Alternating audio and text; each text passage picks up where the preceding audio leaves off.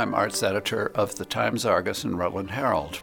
Each week I travel the state hearing, watching, enjoying the best Vermont has to offer in the arts.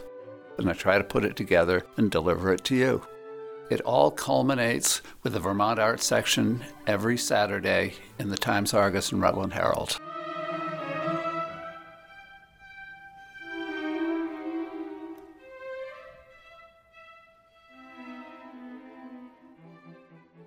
Welcome to Major Prelude and Minor Mishaps. As we mentioned last week, Jim Lowe is on vacation for a little while, but there's so much going on that we've decided to keep the tape rolling and do an episode or two while he's away. I'm going to briefly let you know what's on the docket for this weekend's art section, and then we'll jump into the Minor Mishaps interview for this week. In this week's edition of Vermont Arts, you'll find an article on Heliand and the Band, music by Nico Muhly and friends. This is the 13th season of a program featuring music by Vermont native Nico Muhly, along with several of his contemporaries. There's going to be two shows, one Saturday, October 26th at the Chandler Center, and then another show Sunday, October 27th at the Dibben Center for the Arts at Northern Vermont University in Johnson. Apologies if I mispronounced anything there. There's also going to be an article about the 2019 Vermont Arts Awards.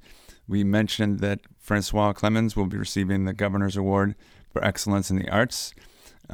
There's a number of other awards that are going out to outstanding individuals who've contributed to the arts. Everything from educators to artists to performers, advocates, volunteers, and scholars.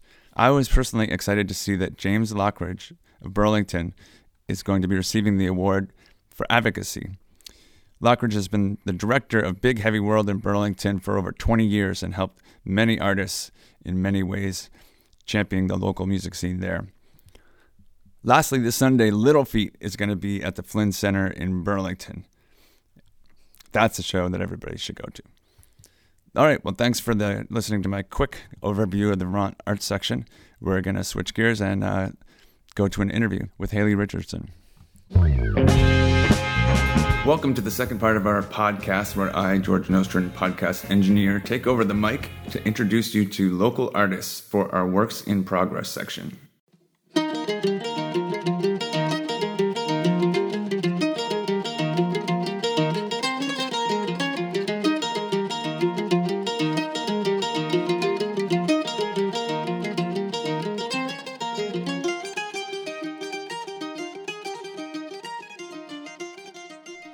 Before the age of 12, both Haley Richardson and Quinn Banchin were touring nationally and internationally with some of the leading artists in the Celtic music world. Quinn has recorded and toured extensively with his sister Christina. Haley teamed up with Quinn to record an album that was released earlier this year called When the Wind Blows High and Clear. Haley and Quinn will be performing at Mount Hollywood Studios, 45 Frost Hill Road in Mount Holly, October 26th at 7:30 p.m. There's a link with more information in the episode notes. Here's my interview with Haley Richardson. Hello. Hi, is this Haley? Hey, yeah. Is this George? Yeah, how you doing? Good. How are you? Good.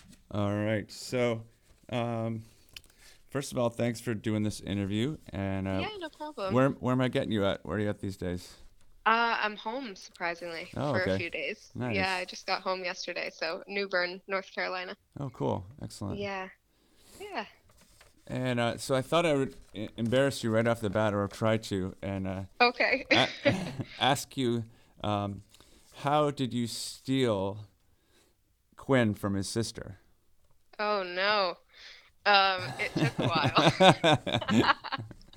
No, I actually, the reason I know Quinn is through Christina. Okay. So I must have been like 5 or something. Maybe, yeah, I must have been about 5.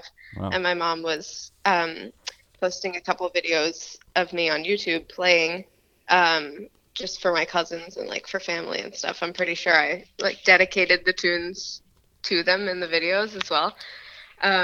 And Christina somehow stumbled upon one of the videos and commented on it. And so we kind of my mom was chatting back and forth with Christina for a little bit, and then we noticed they were going to be at the Fleadh in Ireland the first year that we went over. So it was in Tullamore that year.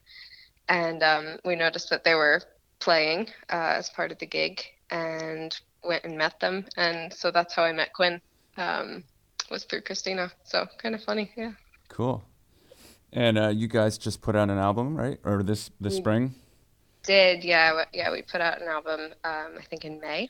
That's when we released it. And where'd you guys record that? We recorded it in St. Beatrix, in a little studio, so just outside of Montreal. Cool. So I was reading your bio, and you play a Sligo style, or Sligo, or Sligo, yeah. Sligo. You're right. What is a Sligo style? So it's just a regional style in Ireland, and my teacher Brian Conway grew up in New York, but he learned from a man named Andy McGann, and he also learned from Martin Wynn, and those two guys are kind of special. Like their specialty was Sligo style. Andy McGann learned from Michael Coleman, who was kind of the first fiddle player to record, and he came to New York, recorded in the 20s and 30s, and his recordings still exist today, and they're really popular among players of all regional styles, but specifically Sligo style, because that's where he was from. So I'm kind of like, I don't know, like a descended student of Michael Coleman. So the Sligo style is really rich there, and a lot of people now say that Brian plays like a New York Sligo style, because that's kind of adopted its own thing.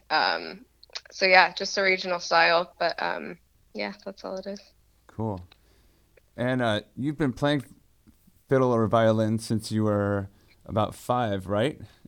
Yeah, I've been playing Irish music since I was 5, but I kind of started with this classical Suzuki method when I was 3. Wow. So yeah, it's been a while. I don't remember not playing. So. And can I ask, you're still young enough that I can ask how old you are now? Yeah, I'm 17. Okay. You're not offended by that yet, right? No, not at all. Just give me a few years. Yeah. Okay, cool. And I'm curious, I can see that you've played with and been influenced by numerous people and names. But since you're now playing with Quinn, I'm wondering what kind of influences he had on your playing, and do you think you've influenced his playing at all? That's an interesting question. I think when Quinn and I were kind of thinking about recording together, a big question was sort of what sound do we want to have, and I think we both kind of came to the conclusion that we were really into like the early Dedan Bothy band kind of stuff. And I guess the reason I started playing was because of Kevin Burke, and so he was obviously a big part of the Bothy band thing. So I guess in realizing what bands we had in common that we liked to listen to and what sounds we kind of liked together, it kind of got me back into all of that stuff, because I think I was on a big sort of tangent of like listening to people like Liz Carroll and just kind of new stuff that was popping up, like a lot of Open the Door for Three, Martine O'Connor trio type stuff. And then I was speaking to Quinn about all of these older kind of original groups in Irish music. So it got me really into that stuff again. So now I'm just listening to kind of a hodgepodge of trad music of all kinds. So yeah, I'd say he kind of got me back into the swing of listening to all those things. Hey, this is Maura Smiley, and you are listening to Major Prelude and Minor Mishaps. Brought to you by the Rutland Herald and the Barry Montpelier Times-Argus. I'm curious to find out from you. Obviously, you were kind of born and immersed into this music. What has kept your interest in playing this style of music versus going off and playing rock or country or pop or something else? I think what has predominantly kind of kept me in this kind of music is for sure like the community that surrounds it. Mm-hmm. I think we're kind of, people say like the catchphrase all the time, like it's such a small world, but truly in Irish music it is. And it's as if we're all a member of this family in a way. Mm-hmm. And it's just amazing, like the people who come from all different backgrounds. Like, to be honest, I have very little Irish in me at all. But it's amazing in that way, Irish music, how it doesn't really matter where you come from, what background you have. There's just something in the music that you feel when you play it, and you feel when you listen to it. And it's just, there's such just a huge connection that I think a lot of people have in common, that they feel for the music when they hear or play it or whatever it might be. So I would definitely say just the community of people has just been amazing, like from the get-go, from ever since I started. So, but it's this weird thing of like the internet kind of keeps everybody connected for years and years. Like you can go forever without seeing somebody, but you see them, I guess, all the time online. So it'll be good to kind of see them again and connect again. What do you like about doing like the house concert type of show versus like playing in a big theater? I think house concerts in particular, they might be one of my favorite venues to play just because they're so intimate. Like it's sort of, to an extent, it's like a limited number of people.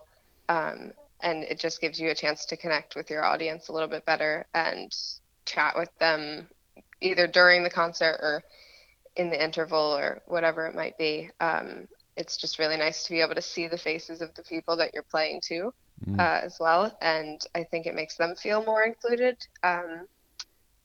that they wouldn't necessarily feel that inclusion in maybe a theater setting or something similar. So I always love getting to play house concerts whenever there are house concert dates on the tour. I'm always really excited for those ones. Where did the title come from, When the Wind Blows High and Clear?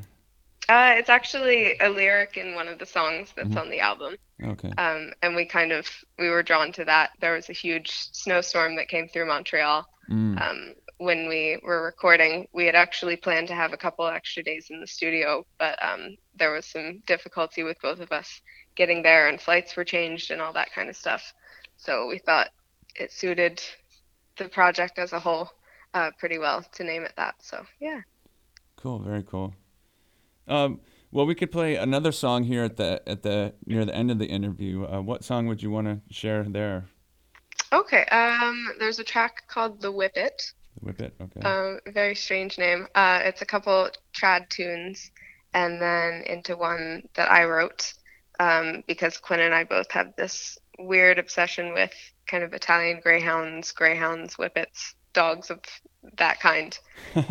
So we were searching for a tune particularly in A minor for this set, and I couldn't really think of any that really stood out to me. So I said I'd write one, and then I didn't know what to name it, and then The Whippet, the title, kind of came to me. So well, we'll give that a listen, and thanks a lot for taking this call and doing the interview, and I hope you have a great time in Mount Holly. Thanks.